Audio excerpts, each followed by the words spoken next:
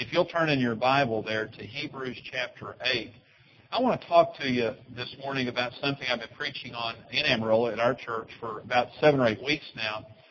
And it's a series called Covenant Keeper. It's on the issue of covenant. Covenant is an issue that generally we don't know a lot about. I'm just saying as Gentiles, unless you're a natural Jewish person and you're raised understanding covenants, most of us really don't have a lot of knowledge about covenant. And the tragedy there is this is a covenant book, and our God is a covenant God.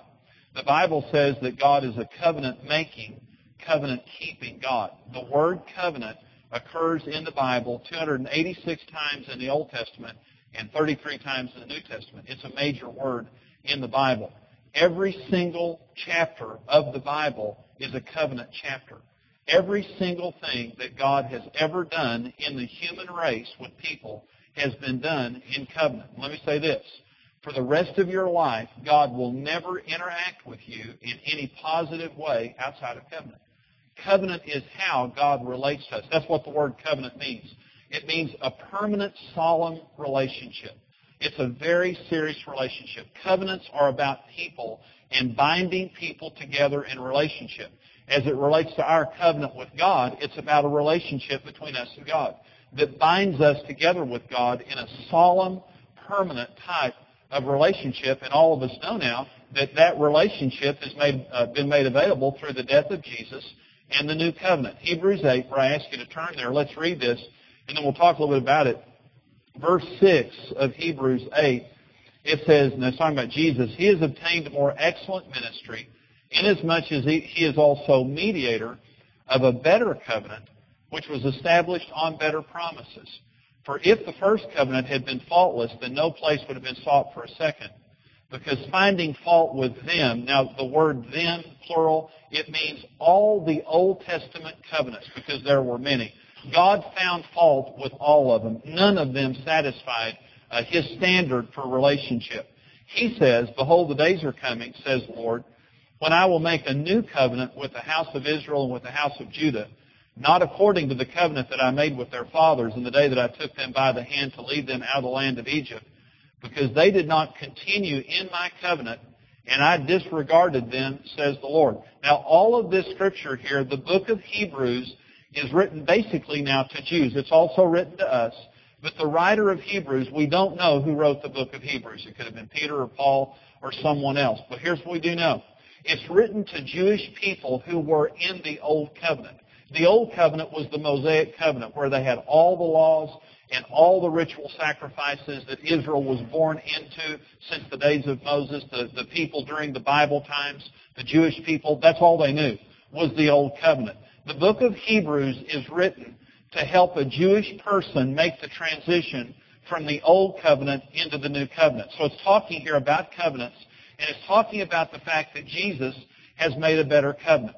Well, I want to talk about that covenant this morning just to help us to understand just the basics about the covenant that we're in with Jesus. Because remember now, every single blessing that God will ever bless you with comes from covenant.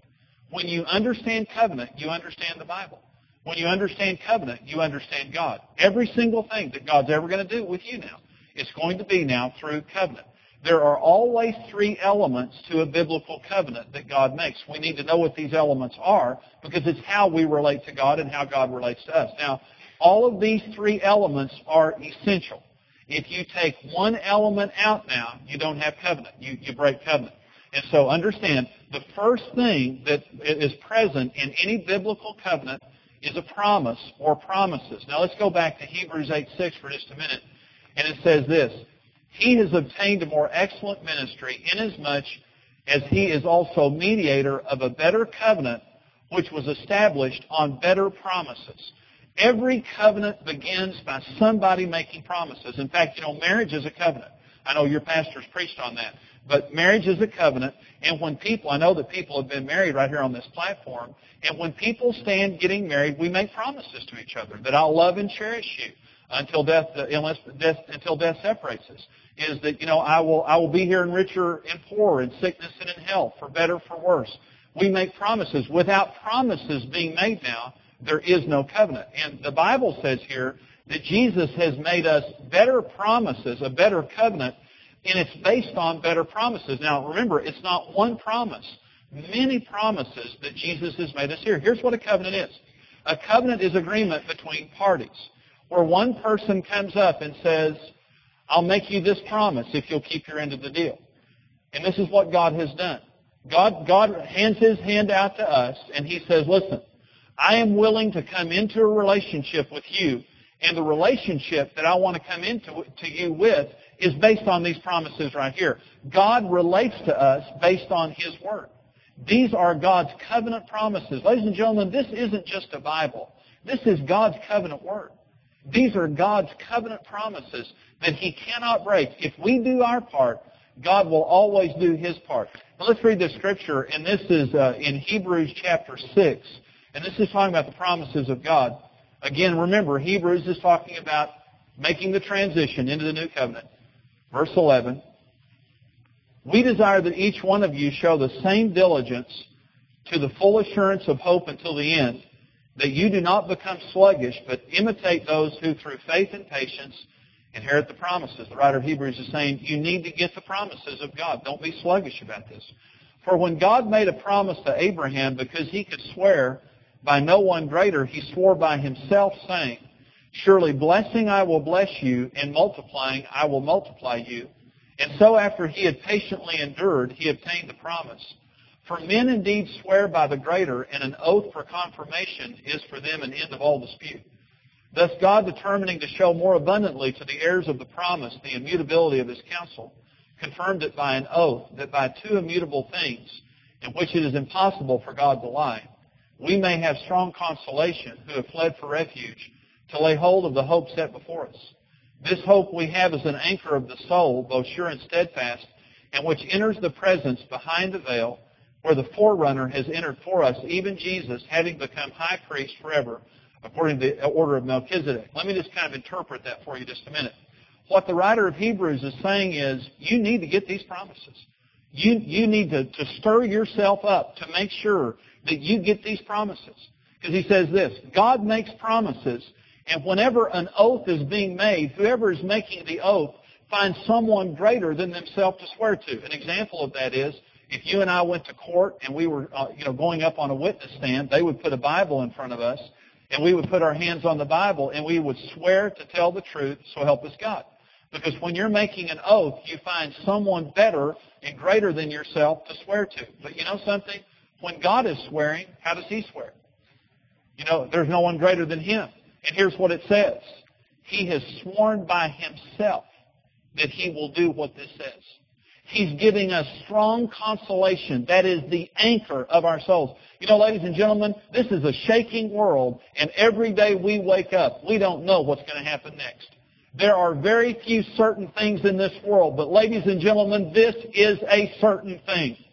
If God ever breaks one word of his promise, he has to curse himself. Because in covenant, if you keep covenant, you're blessed. If you break covenant, you're cursed. It's the story of the entire Bible. And when God swears by himself, what he's saying is, if I ever break one word that I've sworn in here that I will keep, I will curse myself. And there is not one possibility of God ever cursing himself. There's not one possibility of God ever breaking a promise. And it says that's the anchor of your soul. In all the distresses of life, in all of the challenges of life, the anchor of our soul is God is the same yesterday, today, and forever. He will never lie to me. He will never lead me on. He will never make a promise and break it. And every single one of us in this life have promises broken to us by other individuals, but never by God, because our God is a covenant keeper. He makes covenant and he keeps covenant, and this is his covenant word, and this is your promised land. And you're wondering where your destiny is. Your destiny is right here. You're wondering where your promised land is. Your promised land is right here. And the writer of Hebrews says, do not become sluggish, but be like Abraham, who inherited the promises of God. Because God swore to Abraham by himself, and he will not change. I'll tell you, ladies and gentlemen, that's good news. That there is a surety in life that what God has promised, he'll fulfill. 2 Peter chapter 1, this is what Peter says about the promises of God. Grace and peace be multiplied to you in the knowledge of God and of Jesus our Lord, as his divine power has given to us all things. How many things has God given to us? And let me tell you this, He has given them. It's not that He will, He has, past tense. God has already given us all things that pertain to life and godliness. Let me say this, there's nothing else. When God gives you everything pertaining to life and godliness, there's nothing else to give. He's given us everything.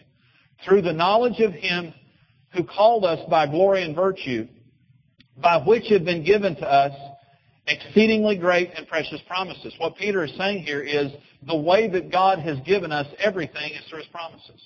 We have been given all things by exceedingly great and precious promises, that through these things you may be partakers of the divine nature, having escaped the corruption that is in the world through lust. Here is what Peter is saying. He is saying, God has given us every single thing that we need, and here it is right here.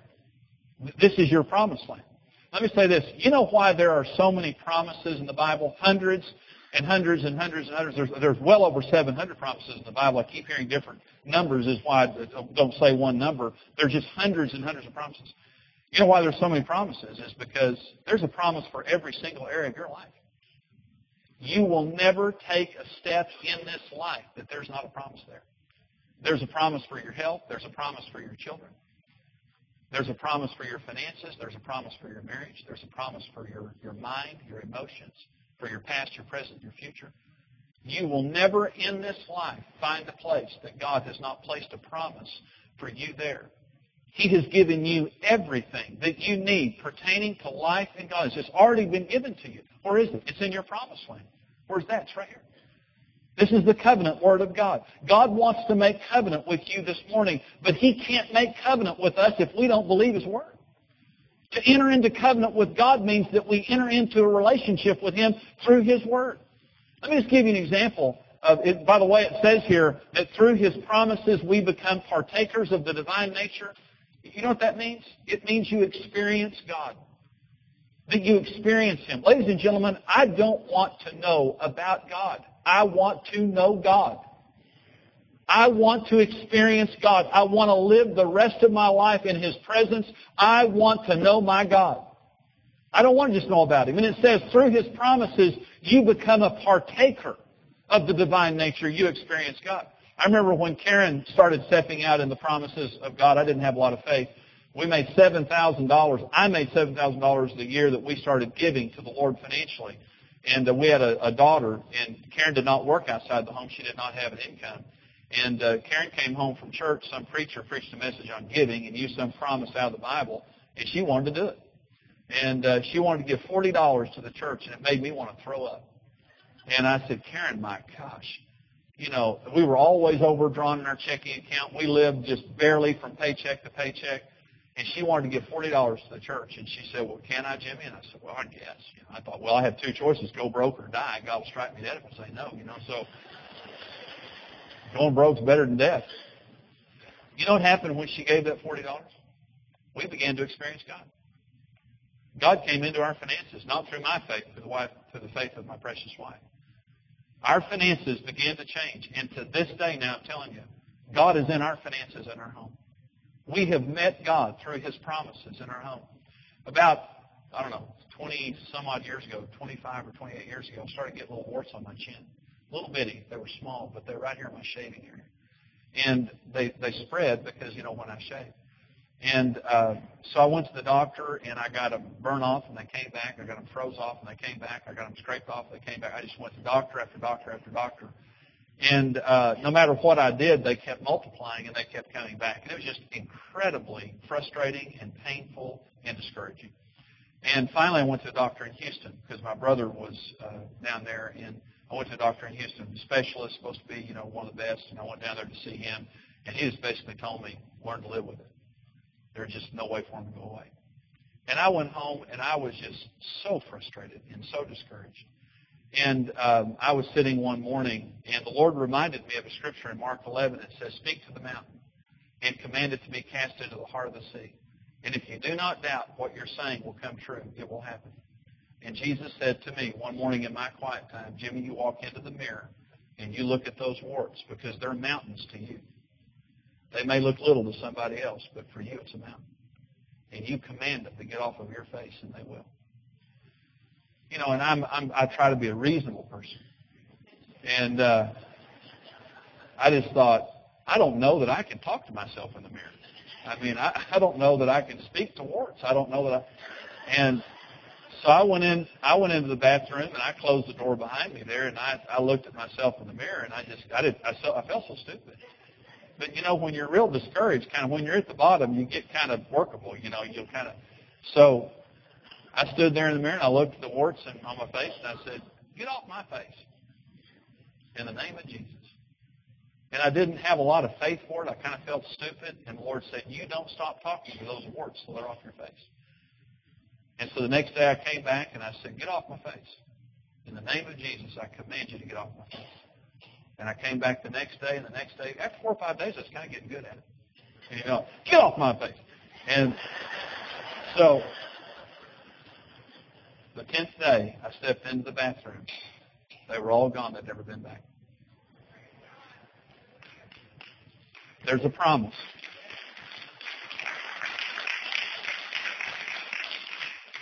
There's a promise in the Word for you, but you have to step out and believe it. You have to enter into the promised land. God says, "I have given you, this is a better covenant based on better promises." Let me just tell you one of the covenant promises God has given you. It's really the only one you really need.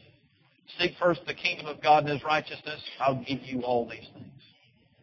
You know what all those things are? Everything you can name. Every blessing in life that is important to you, Jesus said, "Seek first the kingdom of God and His righteousness. I'll give you all those things." If you seek God first and His righteousness, there's not one chance in a trillion of Him not doing that for you. I'm telling you, ladies and gentlemen, we have a better covenant based on better promises, and all we have to do is reach out and take our promised land and believe in His Word. The second element of covenant is a blood sacrifice. You do not have a covenant unless there has been a shedding of blood. The word covenant means to cut. You don't make covenant. You don't sign a covenant. You cut a covenant. Literally, if there is not the shedding of blood, you do not have a covenant. Let's go now. This is now in, Matthew 26:28. Jesus says, "This is my blood of the new covenant, which is shed for many for the remission of sins." Jesus says this covenant is being established in my blood. So we do now have blood sacrifice as a part of the new covenant. This is Hebrews chapter 10 now. And here's what Hebrews says, beginning in verse 11.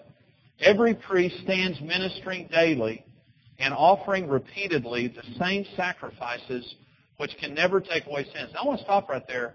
And the writer of Hebrews is talking about the Old Testament sacrifices. This is shocking. It really is shocking.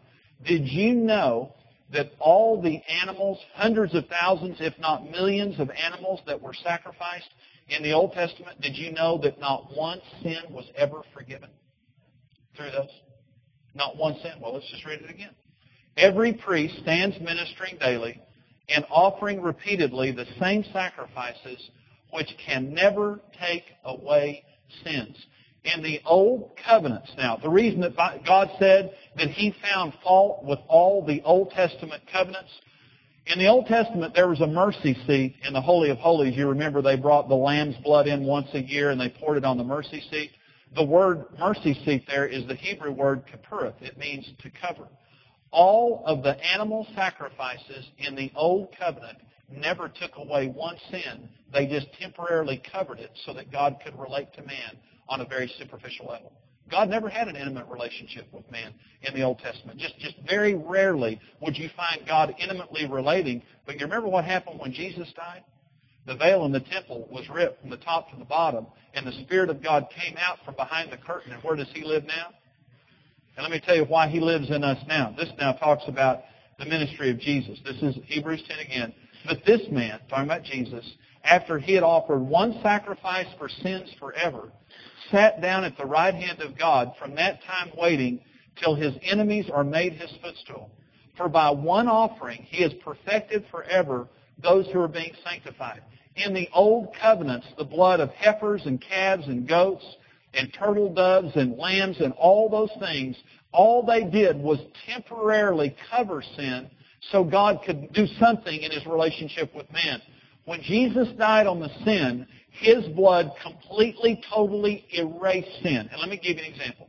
In the church in Amarillo that I pastor there, we minister to a lot of people, and a lot of people have, ordinary type of sins, but we minister to people who've had abortions and murdered people. We have people who've come out of prison who've spent time for murder or very serious crimes, adultery, real serious type of sins. And let me say this. The wonderful thing about the blood of Jesus is that one time He offered a sacrifice that totally removes sin. It doesn't cover it, ladies and gentlemen. It totally erases it. It's gone forever. The new covenant is a better covenant because there's better blood that has established the covenant. Let me tell you what this means. The Bible says as far as the east is from the west, God has removed our sins from us whenever we confess our sins and we come to Him. The significant thing about east and west is there are no demarcations to east and west. There is a North Pole and a South Pole. And if I said to you, I have removed something as far as the north is from the south, you know how far that is. But when the Word says as far as the east is from the west, when you confess your sins, and all you have to do according to 1 John 1:9 is confess your sins. And that means to be honest about it, to turn away from sin. God forgives you of that sin and realize in all of eternity He will never remember it again. It is completely and forever gone. It wasn't just temporarily covered. It is totally erased. And now, when God looks at you, you're absolutely pure, lily white, and there's nothing to keep Him from being in an intimate relationship with you. That is the new covenant versus the old covenant. So let me say this. Now when you confess your sins, you have to put faith in the blood of Jesus that He's forgiven you. But now when you confess your sins, not only does God forgive you, He forgets the sin. And He relates with you. See, a lot of us think that God is mad at us. But understand this. When you have asked God for forgiveness, not only has He forgiven you, He can't remember what you can remember. See, when God has forgiven you, only two people can remember your sin. You and the devil. And isn't the devil good at reminding us of our sins? And you know why the devil constantly reminds us of our sins? To convince us that the blood of Jesus isn't powerful enough to forgive us. Or if we've repented, that the blood of Jesus isn't faithful enough to forgive us. Ladies and gentlemen, I'm telling you that the new covenant is a fabulous covenant. Jesus Christ hung on the cross and died for our sins. And every single day when we miss the mark and when we sin, we can come boldly to the throne of grace and we can confess that sin, and it is forever forgiven and forever forgotten. Somebody say amen. What a deal that is. What a deal that is for all of us who miss the mark and all of us who need more of God, that we can constantly come back and enter into covenant once we've sinned. Once we've done something wrong, we can keep coming back, and God keeps forgiving us by the blood of Jesus. You have to have a blood sacrifice to have a covenant, and what a wonderful blood sacrifice that God has given to us so that we can have every blessing that He has. There's one more element to covenant, and it's a sign. There's always now a sign when there is a covenant. Let me give you an example of this. God made a covenant with Noah, and you remember the covenant that God made with Noah. There was a promise. Anybody remember the promise? I'll never flood the earth again. And what was the sign of that promise? The rainbow. Whenever you see a rainbow, God is keeping covenant. He hasn't done it again. That's what that means. God made a covenant with Abraham and made many promises to Abraham that he would have descendants as many as the stars of the sky, that he would be able to possess the promised land. Many promises, but the sign of the Abrahamic covenant was circumcision. God made a covenant with Moses, and many promises were a part of the covenant with Moses, but the sign of the Mosaic covenant is the Sabbath day. Now, here's what I want you to understand. Now, this is a sign of the covenant. The ring that I wear here, my wedding ring, this is a sign of the covenant. A sign of the covenant does two things. It seals the deal, number one. When the sign is established, it seals the covenant. For example, a couple stands up on a platform like this and is married, there is the exchange of rings. And when I'm performing a marriage ceremony and we're exchanging rings, what we say there is, with this ring I thee wed. It's one of the last things we do in the ceremony, because when that ring slides on, it seals that covenant right there. It also is a continuing sign of good faith. I wear my wedding ring because I love my wife and I'm committed to my marriage. This wedding ring is a continuing covenant sign of my marriage covenant with my wife, Karen. Understand this. Every single time that God makes covenant, there's a sign of the covenant. In the Old Covenant and the New Covenants. But here's what I want you to understand. God is very, very passionate now about covenant signs. When you understand that, you'll understand the Bible better. When God sees the covenant sign, He becomes very romantic. He becomes very passionate, and He blesses.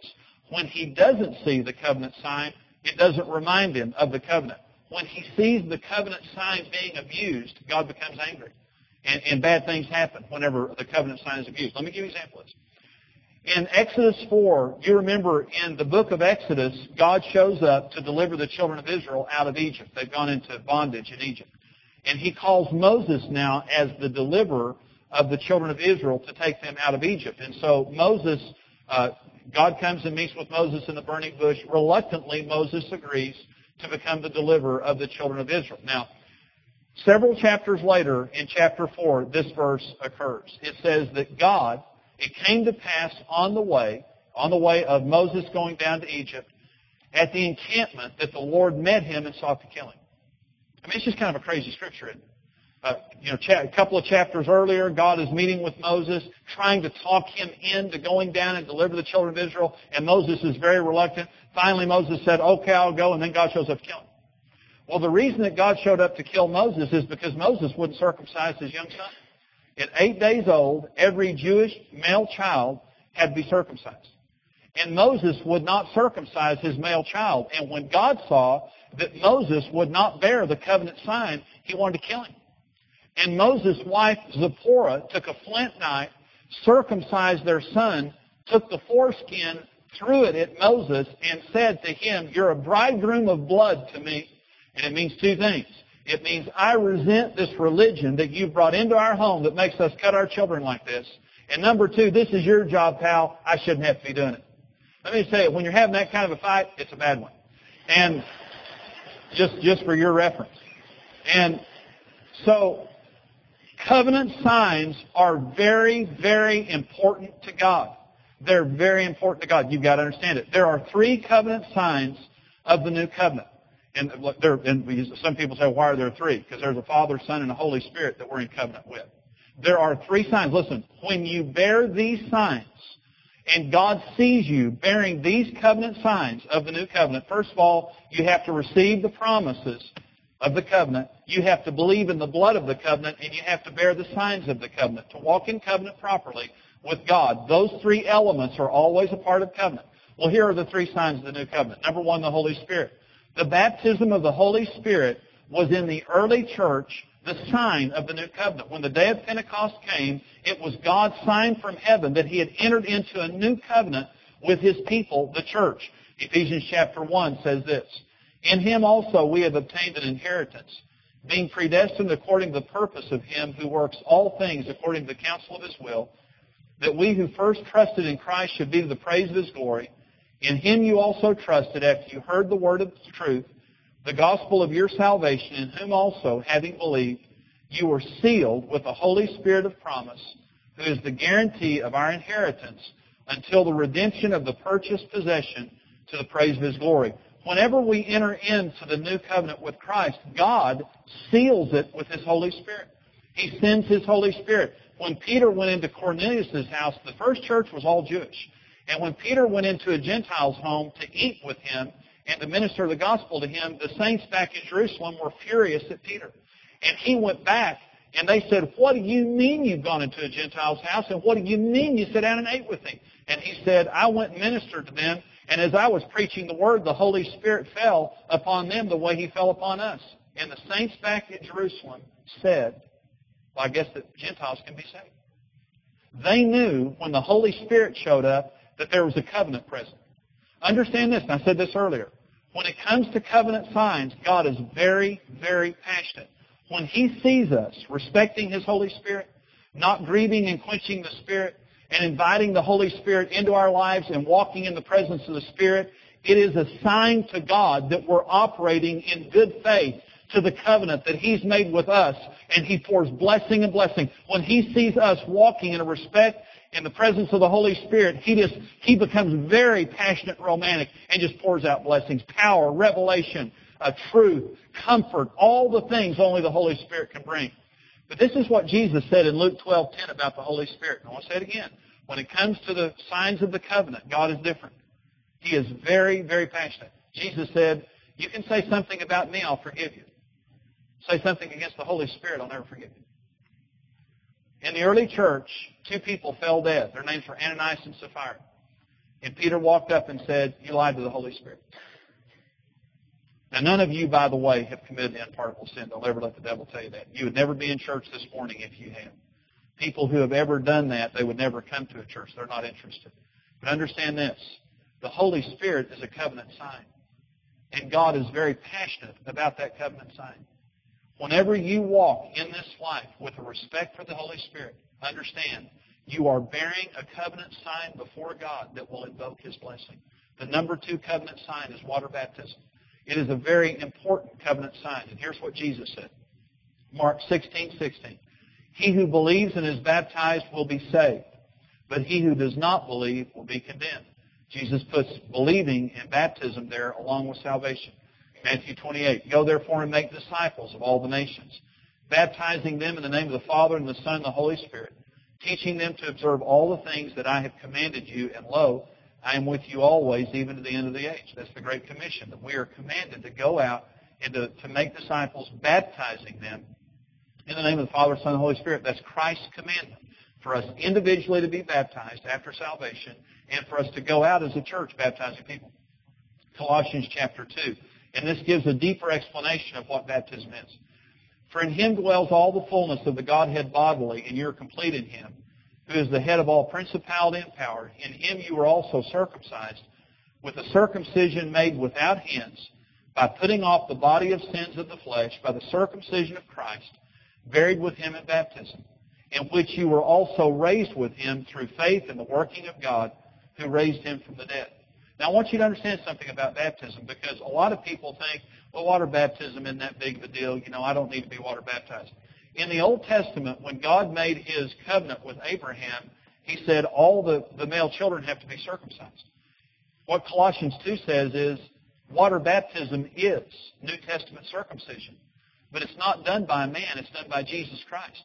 And it's done down in the baptismal waters. And it's done in your heart. Now, I want you to listen. Circumcision, male circumcision, is about 2 things. Hygiene and sensitivity. Those 2 things. When a person is circumcised. When you go down in baptismal waters, you come to Christ and you say, Lord Jesus, I come to you. This is the consummation of the relationship with Christ. And you go down in those baptismal waters. And when you go down in those waters, Jesus Christ Himself comes down and He takes away a part of you that causes you to be unclean and causes you to be insensitive to Him. When you have not been water baptized after salvation, it means you have a greater difficulty saying no to sin, and you have a greater difficulty hearing God and being sensitive to His presence. There is a circumcision that takes place there. And some people say, well, can a person be saved without being water baptized? I want to answer that if I can real quickly. My answer is yes, they can.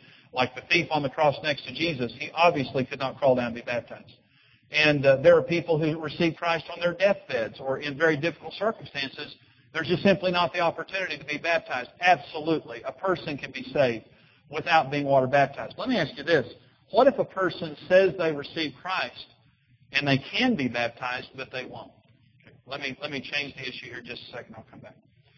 You know, in marriage is a covenant that was created by God in Genesis chapter 2, and sex is the covenant sign of marriage. It not only consummates the marriage, it is the continuing sign of good faith in the marriage relationship. It's a very important covenant sign. Let me just say this. Can a couple be married and never consummate the marriage? Let me answer that and say yes. For example, there may be people who physically, they're handicapped. They cannot consummate it. There may be a person in the military and they're married long distance, and whatever happens all the time. Or someone's in prison and they're married and there's a physical separation there. Can they be married in God's sight, never consummated? Yeah, absolutely. I mean, if they can. Let me ask you this question. What if there is a couple and they get married and they live together and there isn't a physical issue there, and one of the people in that marriage won't consummate that marriage? What do you think about that? I'm saying if it's a man, I think he's crazy. Hey, number one. And that's my personal opinion of the whole thing. But let me say this. What do you think about a person who says, I want to marry you and be your partner for the rest of our lives together. I give you myself and I want to be married to you, but I won't consummate it. What do you think about that? You know what I think? I think there's something wrong. I think there's some very, very high selfishness in that. And I think there's some insincerity. So let me go back to my question. Can a person be saved and not be water baptized?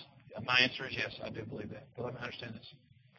If you're saying that you have surrendered your life to the Lordship of Jesus Christ, and you won't do the first thing that He's commanded you to do to be water baptized, I think there's something wrong. I think you need to question the sincerity of your commitment to Christ. I'm not saying you're not saved. Don't hear me saying that. And God loves all of us the same. I'm not saying He doesn't love you. But it is a covenant sign. I want to talk about this. Circumcision is a discrete thing. When you're walking down the street, you don't know. You just don't know who's been circumcised and had. In this congregation this morning, I don't know which of you have been baptized. Who of you have been baptized? Who had? I mean, I just can't tell, but God can. When God looks down in this place this morning, He sees circumcised hearts for every person who has been water baptized. He did it Himself. There is a mark on you once you've been water baptized. And every time God sees the covenant sign of baptism, when He looks at you, remember, circumcision is permanent. When you're baptized, it's a permanent thing that happens in you. It's discreet. Only God knows it. And you know it. But it's permanent. And God looks at you and He sees that covenant sign. He says, that's my child. That's my kid there. That's my kid. I want to bless you. Come here. I want to give you something. Every time He sees covenant signs, He becomes extremely generous and romantic. Extremely passionate. When He doesn't see the covenant sign, there's no reminder there. Water baptism. Number 3, the Lord's Supper. And I'll close with this. Communion is a covenant sign. 1 Corinthians 11. I received from the Lord that which I also delivered to you, that the Lord Jesus on the same night in which He was betrayed took bread, and when He had given thanks, He broke it and said, Take, eat, this is my body which is broken for you. Do this in remembrance of me. In the same manner, He also took the cup after supper, saying, This cup is the new covenant in my blood. This do as often as you drink it in remembrance of me.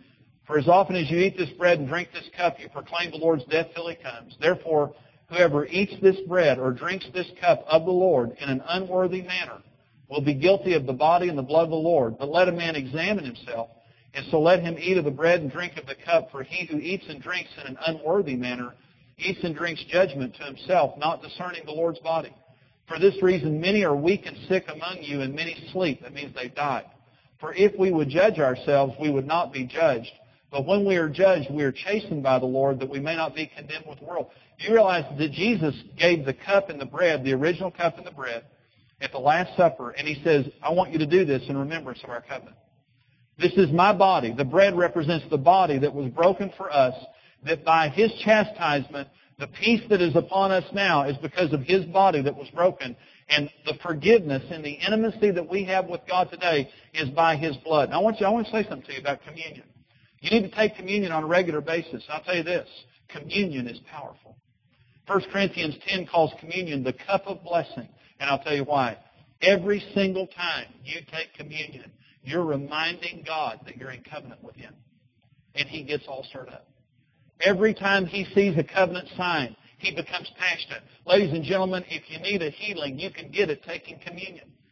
If you need deliverance, if you're wanting a blessing, many times just the act of taking communion with God is such a powerful, powerful thing to release covenant blessings. Anybody believe what I'm saying this morning? That's why we call it Holy Communion, ladies and gentlemen. It's Holy Communion. And the Apostle Paul says, this is a covenant sign. He says, I'm telling you what Jesus told me. Do this as often as you do it in remembrance of me. Do this to remember me. Remember the covenant through this covenant sign. He says, however, now, if a person takes communion without rightly judging himself, you eat and drink judgment to yourself. And listen what he says. The church at Corinth, they came to church and got drunk during communion. They served real wine during communion, and people would leave their homes and come to church just to get free wine. And then they get drunk at church. There was immorality. They had a lot of hatefulness going on. People abusing each other, suing each other in church. and stuff like that. This was a very immature church, and the Apostle Paul said, you know, when you come in and take communion and you're not willing to take responsibility for your behavior, the blessing that you could have had if you would have taken communion and taken responsibility for your sins. You don't have to be perfect. Every single time I've ever taken communion, I was dealing with something. I mean, I've always had some sin or some issue in my life that I'm wrestling with. And I'm just telling you, but you know something? I wrestle with it. I don't give up. And I don't keep secrets with God. I know that He knows everything in my heart, so I just bring it right up to Him. And I come to Him. You don't have to be perfect, ladies and gentlemen, to serve God. Just sincere and honest. Just willing to come to Him. So anytime you take communion, all you've got to do is just say, God, I'm coming. I'm being honest. I'm dealing with this. I'm dealing with this because I'm still committed to the covenant. Give me the power, Lord, to serve You the way I should. It's a done deal. But what about a person who's cheating on their wife or cheating on their husband or stealing money from their boss, or they're hateful and they're unforgiving and they're this and they're that and they're sin in your life and you won't deal with it? And you come in and you take the covenant sign and you begin to abuse the covenant sign because you're not walking in an honest covenant relationship with God. Paul said to the Corinthian church, many among you are physically weak, many among you carry sicknesses, and some of you are dead because of communion. Ladies and gentlemen, that's how serious this is. He's telling you, many of you, there are people among you that have died, literally, because you did that. It's a phenomenal blessing if you do it with a covenant spirit with Christ. But if you just come into the house of God and you take communion without being willing to take responsibility, you're not perfect, I'm not perfect. It just means, but we're honest with God. We're honest about the relationship with God. We're sincerely seeking this relationship. And communion is a covenant sign of our relationship with God. It is a cup of blessing if you're honest and sincere. If you're not, it's a cup of judgment. Remember, God's different related to covenant signs. Very, very passionate when He sees a sign. So let me say this. There's a covenant that's available to all of us here this morning. And the covenant has three elements to it, and all are essential. There are the promises that we must believe. There is the blood that we must receive. And there are the signs that we must respect. And if we are willing to come into relationship with Him and do those things, though all of us are imperfect, we have the respect for the covenant that we have with Him. There are untold blessings waiting for us. There are untold wonders that God will release into your life. And I'm saying to you, ladies and gentlemen, you have a new covenant with Jesus. It's fantastic.